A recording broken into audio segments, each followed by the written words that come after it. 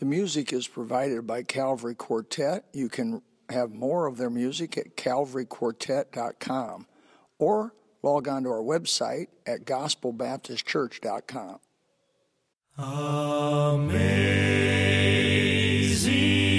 grace, how sweet the sound that saved a wretch like me. Amen. Open your Bibles with me in the book of 1 Thessalonians. Chapter number 2, 1 Thessalonians chapter number 2. I believe probably the very hardest thing for a Christian to do is to be a soul winner. I think when we first get saved, the hardest thing to do is to tithe, because you just can't believe that you can actually make it with less money, because none of us have enough money. But once you get into the habit of tithing, you recognize that honestly, it's not cliche, you cannot outgive God. And so tithing you don't struggle with forever. But I think most Christians, because it's a spiritual battle, I think most Christians really struggle with talking to others about the Lord. Now, we can invite them to church and we can hand out tracts, and I'm certainly not against either of those. Those are important. But to come down to it and to specifically ask somebody whether or not they're saved, that's tough. That's hard. And so what I want to do tonight is I want to make it a little easy for you.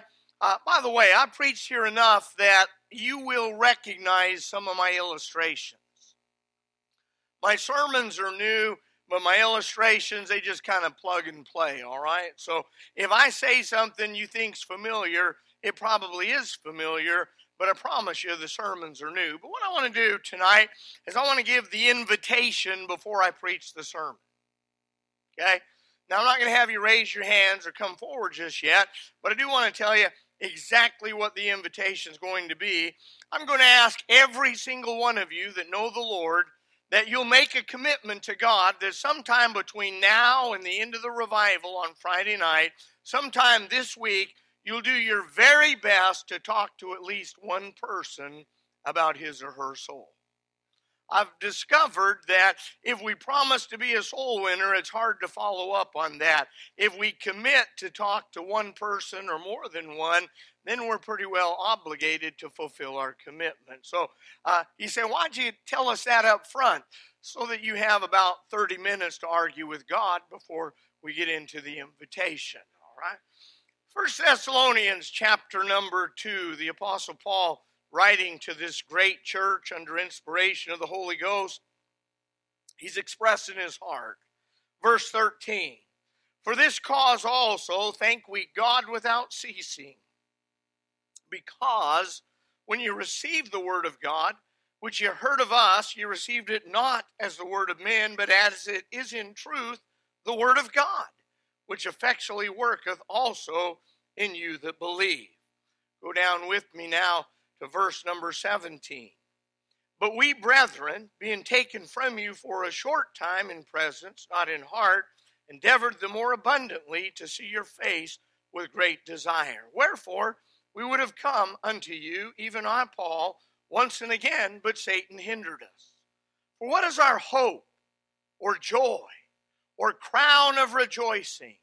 Are not even ye in the presence of our Lord Jesus Christ at his coming? For ye are our glory and joy. Father, I pray you'd help me to preach tonight with power. I pray the message would be a help, and God would be reminded of our responsibility, and then help us to simply obey you. And we thank you in Jesus' name. Amen. In verse number 19 and 20, Paul tells these people that they are his crown of rejoicing. Now, when I was a young preacher, I think probably all young preachers do this, I preached a sermon on crowns in the Bible. Talked about the martyr's crown and used this passage as a soul-winning crown. But honestly, that's not what this crown means. I'm not talking about something you wear on your head. Talking about the apex, the zenith, the top, the highest, the crown of rejoicing. Let me ask you a question tonight. what causes you to rejoice? Maybe your favorite sports team winning. Don't check the score. Maybe a raise at work. That's always great joy. Grandchildren are wonderful. Doesn't mean I want to see pictures of yours, but grandchildren are wonderful. They're a great source of joy. Did you ever notice how that is? Everybody in the world thinks you want to see their grandchildren. And you have to look at them, otherwise they won't look at yours. But Paul said, out of all the things that bring me joy, it's not the sermons that I've been able to preach. It's not the friends that I've made. It's not the accomplishments in my life. My crown of rejoicing is you people that I've seen trust Christ and watch you grow in the Lord. Now, verse number 13, he begins to just kind of well up inside. You know, one of those things where it just starts in his toes, and you can see him getting excited about it. He says that we also, for this cause also thank we God without ceasing. Why? Because when you received the word of God, which you heard of us, you received it not as the word of men, but as it is in truth the word of God, which effectually worketh also in you that believe. He said, I'm so excited that you received the word as it is in truth the word of God. But I want you to notice, he says you received it of us. Somebody had to tell them. Somebody had to witness. Somebody had to present the gospel. And by the way, unless you're very, very unusual, somebody had to tell you how to get saved. I didn't get to grow up in a Christian home. Many of you have heard my testimony. My mom and dad, I grew up in a little town called Jackpot, Nevada. Can you imagine living in Jackpot, Nevada? My mom and dad both worked in a gambling casino. The town where we live is very small. There was no church of any kind. I'm not talking, there was no good Bible preaching church. There was none of any denomination, any cult, nothing. But there was a Baptist preacher who pastored about 60 miles away who would come to our town and on Saturdays have Bible school for the kids. They always had refreshments, typically chocolate chip cookies, so of course I would go. Well, I'm sure that I probably heard the gospel, but if I did, it didn't click. But when I was 13, he said to me, our youth department is going to camp. We'd like to have you come. Well, it's summer. I'm kind of bored. And I said, well, what are you going to do at camp? And he told me all the fun stuff. He tricked me. And so I said, sure, I'll go. And I went to camp, and it was a fun time. But in the evening, after we had finished eating, they set up picnic tables. And I asked the guy, I said, hey, what's going on with the tables? He said, we're getting ready for our service. What service? He said, we're going to have a preaching service. And I got nervous because I'd heard about these cults. They would kidnap teenagers, take them up in the woods, and brainwash them. Pretty soon they're handing out carnations at the airport. And I figured anybody that had preaching service on a Monday night has got to be a cult. And so I said, I'm not really into this religion stuff. How about if you all have your service, I'll just wait in the tent. He goes, no, you have to come. Great. And so he said, I want all the girls on this side of the table and all the guys on this side of the table. And I picked me a spot across from a pretty girl. I thought at least I'll make this time worth my while. And he began to preach. I'd never heard preaching before, never heard a sermon before. But this guy was a wild man. He walked around hollering, yelling, and screaming and spitting. And the whole time I'm just going, whoa. I had my friend with me. I leaned over. I said, man, this is better than TV. And when he finished, he gave the invitation. I'd never seen an invitation before. He said, some of you need to get saved. Well, you're supposed to close your eyes, but I peeked. And a couple of those kids raised their hand and they sang the invitation song, and they got up and they went to some of the counselors, and then the counselors took them to the woods. I thought, whoo, glad I didn't go. Later on, I asked the guy in my tent, I said, hey, what happened to those kids in the woods? He said, well, they went to get saved. The guy looked at me and said, you ever been saved? Well, I figured out with these Baptists, saved is a good thing. So I said, well, yeah, of course, several times. Well, the next night, he preached a sermon about hell, and I never heard of hell. I knew it was a bad word. I didn't know it was a real place. But he preached with power, told us how wonderful heaven was, and if you're not saved when you die, you'll go to hell. But if you get saved when you die, you can go to heaven. And while he's preaching, God began to work on my heart. I was under conviction. I'd never been under conviction before. I didn't know what it was. I just knew I didn't like it. And he's preaching away, and I just kept thinking, I need to get saved or I'm going to hell. I need to get saved or I'm going to hell. Finally, he gave the invitation. He said, if you'd like to get saved, I'd like you to raise your hand. Well, I wanted to raise my hand. I wanted to get saved. But I didn't want that girl to know I wasn't already saved. I didn't want my friend to think I was some kind of a wimp. And so even though God's dealing with my heart, I didn't get saved. I couldn't sleep that night. I was under such conviction that I made a promise to God. I said, Lord, I promise I'll get saved tomorrow. Next night at church, he's preaching. I didn't even listen to him. I just kept thinking, hurry up, I got to get saved. As soon as he finished the sermon, he said, if you need to get saved, I want you to raise your hand. My hand went straight up. I didn't care about anybody. He said, I want you to come talk to me or one of our counselors, and we'll show you from the Bible how you can know that you're saved. I jumped out of my seat. I went right to the preacher. I'm not taking a chance with a counselor. I went right to the preacher, and he said, what are you coming for? I said, I need to get saved. He opened the Bible. We went over to the picnic table and sat down. He opened the Bible, and he explained the gospel to me that Jesus Christ died for my sins. And he was buried, and rose again the third day. If I'd put my faith and trust in him, my sins would be forgiven. I'd be on my way to heaven. And he helped me pray and asked God to save me, and I got saved. I'll try that again, because evidently I'm a little more excited about it than the rest of you. A lot of times when people get saved, I don't know, God's people might say, amen. Yeah, let me try that again. I got saved. I was 13 years old. You know what? Every time I preach a meeting, I always talk about that night that I got saved, because I don't ever want to forget it, and I'm sure I'll never get over it. The fellow that led me to Christ, he died 2 years ago, 93 years old. But you know, every single month before he died, I'd write him a letter. I just say, I want to tell you how much I appreciate you telling me about Jesus. You know, I know God can do anything, but humanly speaking, if it hadn't been for that man, I would have never heard the gospel. I might never have been saved. And I understood that it was his concern for my soul that made a difference. Listen, if you're saved, somebody made a difference.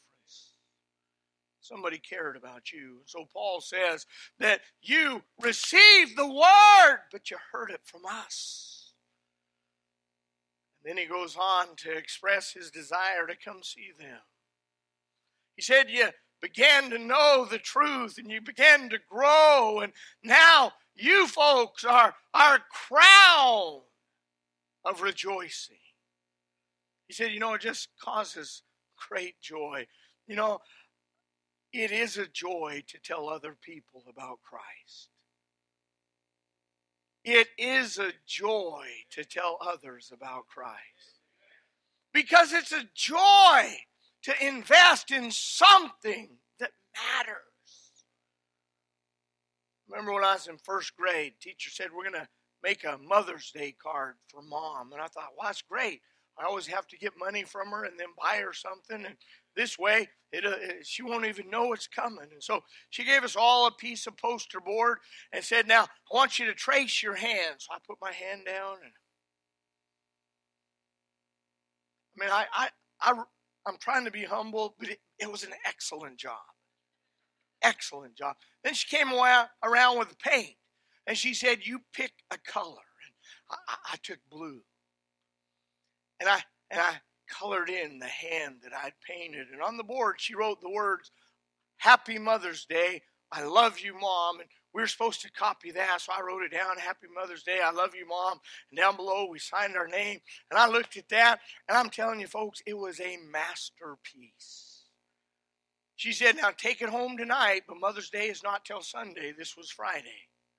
So I walked in the house, and I've got my picture behind my back. I said, Mom, got something for you, but you can't see it. And it's blue. And it's for you, for Mother's Day. She said, okay, go put it away. And so I went in my bedroom, and I put that thing away. And man, I'm so excited. I took it out Friday night, and I looked at it, and I looked at it on Saturday. We didn't go to church on Sunday. That's my dad's only day off. And so we had a rule that we couldn't make any noise till 8 o'clock so Dad could sleep in. And so my brothers and I, we'd always get up at 6 o'clock and watch cartoons, but on Sunday you turn it down real low. And I'm watching cartoons, and I'm watching that clock, and man, it took forever. But finally, it's 8 o'clock. I ran to the bedroom. I got that. I come back, pound on the door. What do you want? I got your present. Just a minute. All right, come in. I walked in. Gave it to my mom. She looked at it. She started crying. I said, you don't like it?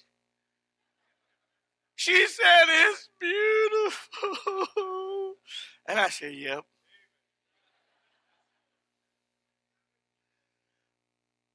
I said, you want to get a frame?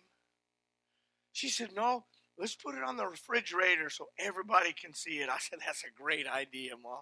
That's a great idea. Well, it's Mother's Day, right? Grandma came over. She ate with us, but I know she came to see that picture. So as soon as she walked in the house, I grabbed her. I took her over. I said, Grandma, look at there. My grandma said, oh, that is really pretty. And I said, yes, it is. And do you know, for the next week, anybody that came by our house, I'm talking the mailman, the guy who picked up our garbage, I'd drag him in the house to show him that picture. Now, who's the picture for? It's for my mom. But I made it for her, and it was such a joy to me to do something for her that caused her great pleasure. You know, one of these days, we're going to stand before God. We're going to see our blessed Lord who loved us and gave himself for us. And we'll begin to comprehend what it means to be saved, to have that new body and to be separated from all sickness and sorrow forever and ever and ever. And when we see those nail-pierced hands and we're remembering that he did all of that for us, and then we say, Lord, I talked to him about you, and I told her about you.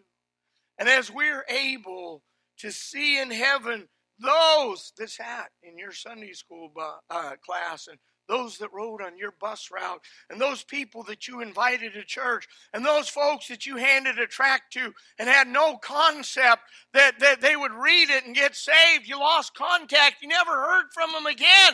We get to heaven, and as eternity reveals, there'll be great joy because we invested in something that matters.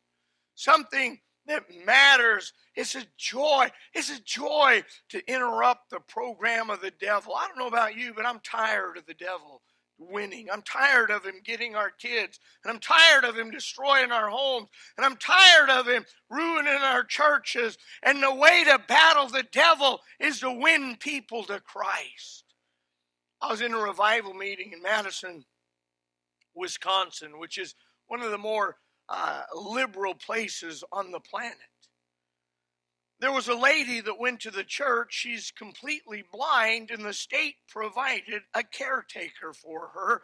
A guy got paid to take her to get groceries and take her to the laundromat, and she said, I want to go to church. He said, I'm an atheist. She said, it doesn't matter. You're getting paid. take me to church. And so he brought her to church. She said, I'm going to need some help. I always sit on the front row. And so right down here on the front row was the lady and Eric, her caretaker. The pastor leaned over and he told me, he said, that guy's an atheist. He's been here a couple more times before. And I said, well, praise God, we got somebody to shoot at tonight. I preached the message, and at the invitation I said, if you're not saved and you want to get saved, Eric raised his hand. Gave the invitation, he came forward, the preacher took him into the back room, opened the Bible, and led him to Christ. Preacher asked him, he said, what was it that convinced you? He said, it just seemed like the logical thing to do. I love it. I love it when those that we consider to be hard cases. You know, there's no such thing as a hard case. Everybody needs Christ.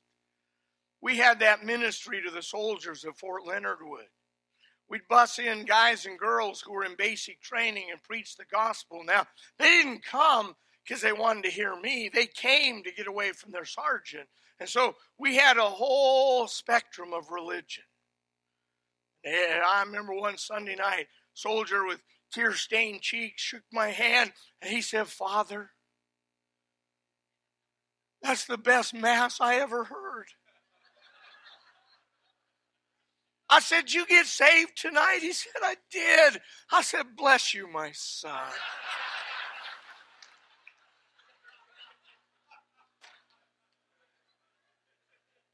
I'm telling you, it's a joy to interrupt the program of the devil. It's a joy to see people get saved. What's a joy to have a part in answered prayer?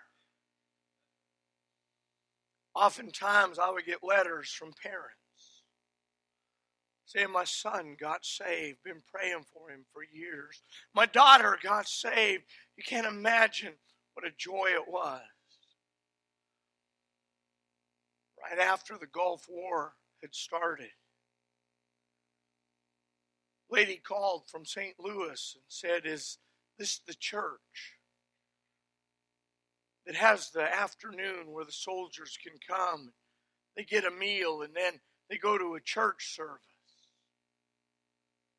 I was gone by then, but our new pastor said, yes, ma'am, it is. She said, our son went to your service. And he talked about asking Jesus to save him and how it had changed his life. And she said, you can't imagine the difference in our son. She said, we got word today, he'd been killed in action. We were wondering if it'd be all right for the family to come down so we can learn what he learned. Mom and dad, two siblings came, and all four of them trusted Christ as Savior. See, what I'm telling you is what we do matters. When we talk to people about Christ, it's an investment that matters. We would have the soldiers fill out a decision card, and on the decision card we always ask for their home address because many of them were in the reserves and they would just do basic training and then go home. And I would contact a church in their home area to follow up on the family. And lots of folks got saved through that. But one Sunday night, I'm going through these cards, and I see there's a fella that got saved from Joliet, Illinois. Well, that's my wife's hometown, and we were going to visit her parents in a couple of weeks, and I thought, I'd like to make that follow-up call myself. And so, that Friday night, a couple weeks later on Friday night, I had the card. Karen's dad and I went to the address of this soldier that had gotten saved. Knocked on a door, and a lady answered the door, and I said, ma'am, my name's Hal Hightower, and I'm the pastor of the Tabernacle Baptist Church in Lebanon, Missouri, and couple of months ago, your son came to our church and she just broke down sobbing. And her husband came to the door very defensive. He goes, what's going on? And I explained to him what I just told his wife. And he said, would you come in? And we sat at the table. And he said, I'm sorry, but this is the worst day of our life. We just got word that our son was killed in action. And I said, well, let me tell you. I said, there's no way that I can understand the grief and the sorrow and the burden that you feel. But let me tell you about your son. And I explained how he had come to our program, and we had fed him, and he had a time of fellowship. And then I preached the gospel, and I explained the gospel through every step of the way. And I said at the invitation, your son came forward, and our counselor went through the Word of God with him, and he prayed and asked God to save him. I said, on the basis of the Word of God and his testimony, your son right now is in heaven. And I tried to explain the gospel to Mom and Dad, but they were so brokenhearted, they just really weren't able to listen. They were a strong, strong Catholic family. But as we got up to leave, I asked if I might just have a word of prayer, and I prayed that they would be comforted in their loss, and that God would watch over the family, and maybe someday they'd all come to know Christ. And as I started to leave, that soldier's mom grabbed me and put her head on my shoulder, and she just sobbed. And when she finally gained her composure, she said to me, she said, there is nothing that anybody could have said to us today that would have meant more to me. There is nothing that anybody could have done for us today that would have given me more comfort. She said, I don't really understand what he did, but I thank you. I thank you. As I got in my car, I just sat there for a few moments weeping, thanking God that we had one chance to tell a young man about Christ. It really does matter. And so the Apostle Paul said, you folks are our crown of rejoicing. Listen, telling people about the Lord, that's a big deal. But you know, the sad truth is, it's not often a big deal to us. Paul said in the book of 1 Corinthians chapter 15, verse 34, he says, awake to righteousness and sin not. For some have not the knowledge of Christ. I speak this to your shame. He said, there are people that haven't heard. Shame on you. As I think of this matter of soul winning, I say, shame on us. Shame on us for our disobedience. We know that we're supposed to tell others about Christ, but we come up with a million reasons not to. Well, I've tried. I don't want to drive them away. Can I remind you, and I'm not talking about being obnoxious, but if somebody's going to hell, you can't drive them any farther. Charles Peace, one of the most notorious criminals in the history of England, finally captured. He's sentenced to die by hanging at the gallows. As he's awaiting his execution, just a couple of hours away, a clergyman comes in to talk with him. Asks him if he's ready for heaven, and Charles Peace laughed and he said, you don't believe that. And the minister said, I do. He said, you don't.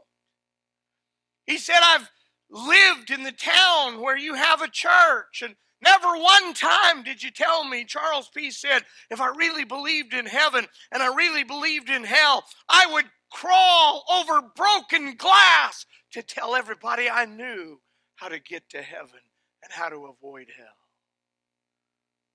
He said, you don't believe it, and I certainly don't believe it. Charles Peace died that day and most probably went to hell. It's easy for us to talk about what we believe, but the Bible's very clear that faith without works It's dead.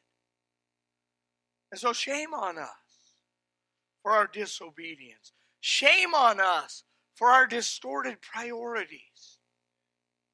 Several years ago, a mother on a bus screamed at the bus driver, "Stop the bus! Stop the bus! My daughter is having a heart attack." 9-year-old girl had just recently had a pacemaker put on her heart. And she said, "She's having a heart attack. Her pacemaker's malfunctioning." And the driver opened the door and he said, "Get off the bus." And she said, "The hospital is 2 blocks over. Would you please rush us there?" And the man said, "I'm not getting off my route. You get off the bus and walk."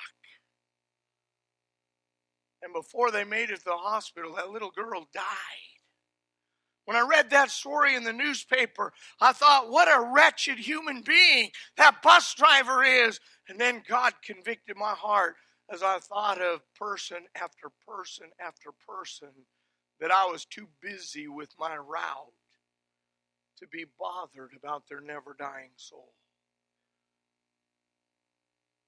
No wonder God says, shame on us. Shame on us for our double standards. We talk about it, we preach it, we teach it, but we don't do it. Shame on us for our complacence. Shame on us for knowing the gospel and not sharing the gospel. Last year that I pastored in Missouri, the week of Vacation Bible School, so we're out just saturating the area with flyers. I passed out about 1 million flyers, and I felt like, I probably ought to go tell somebody about the Lord. So I knocked on the door. The lady says, "Come in."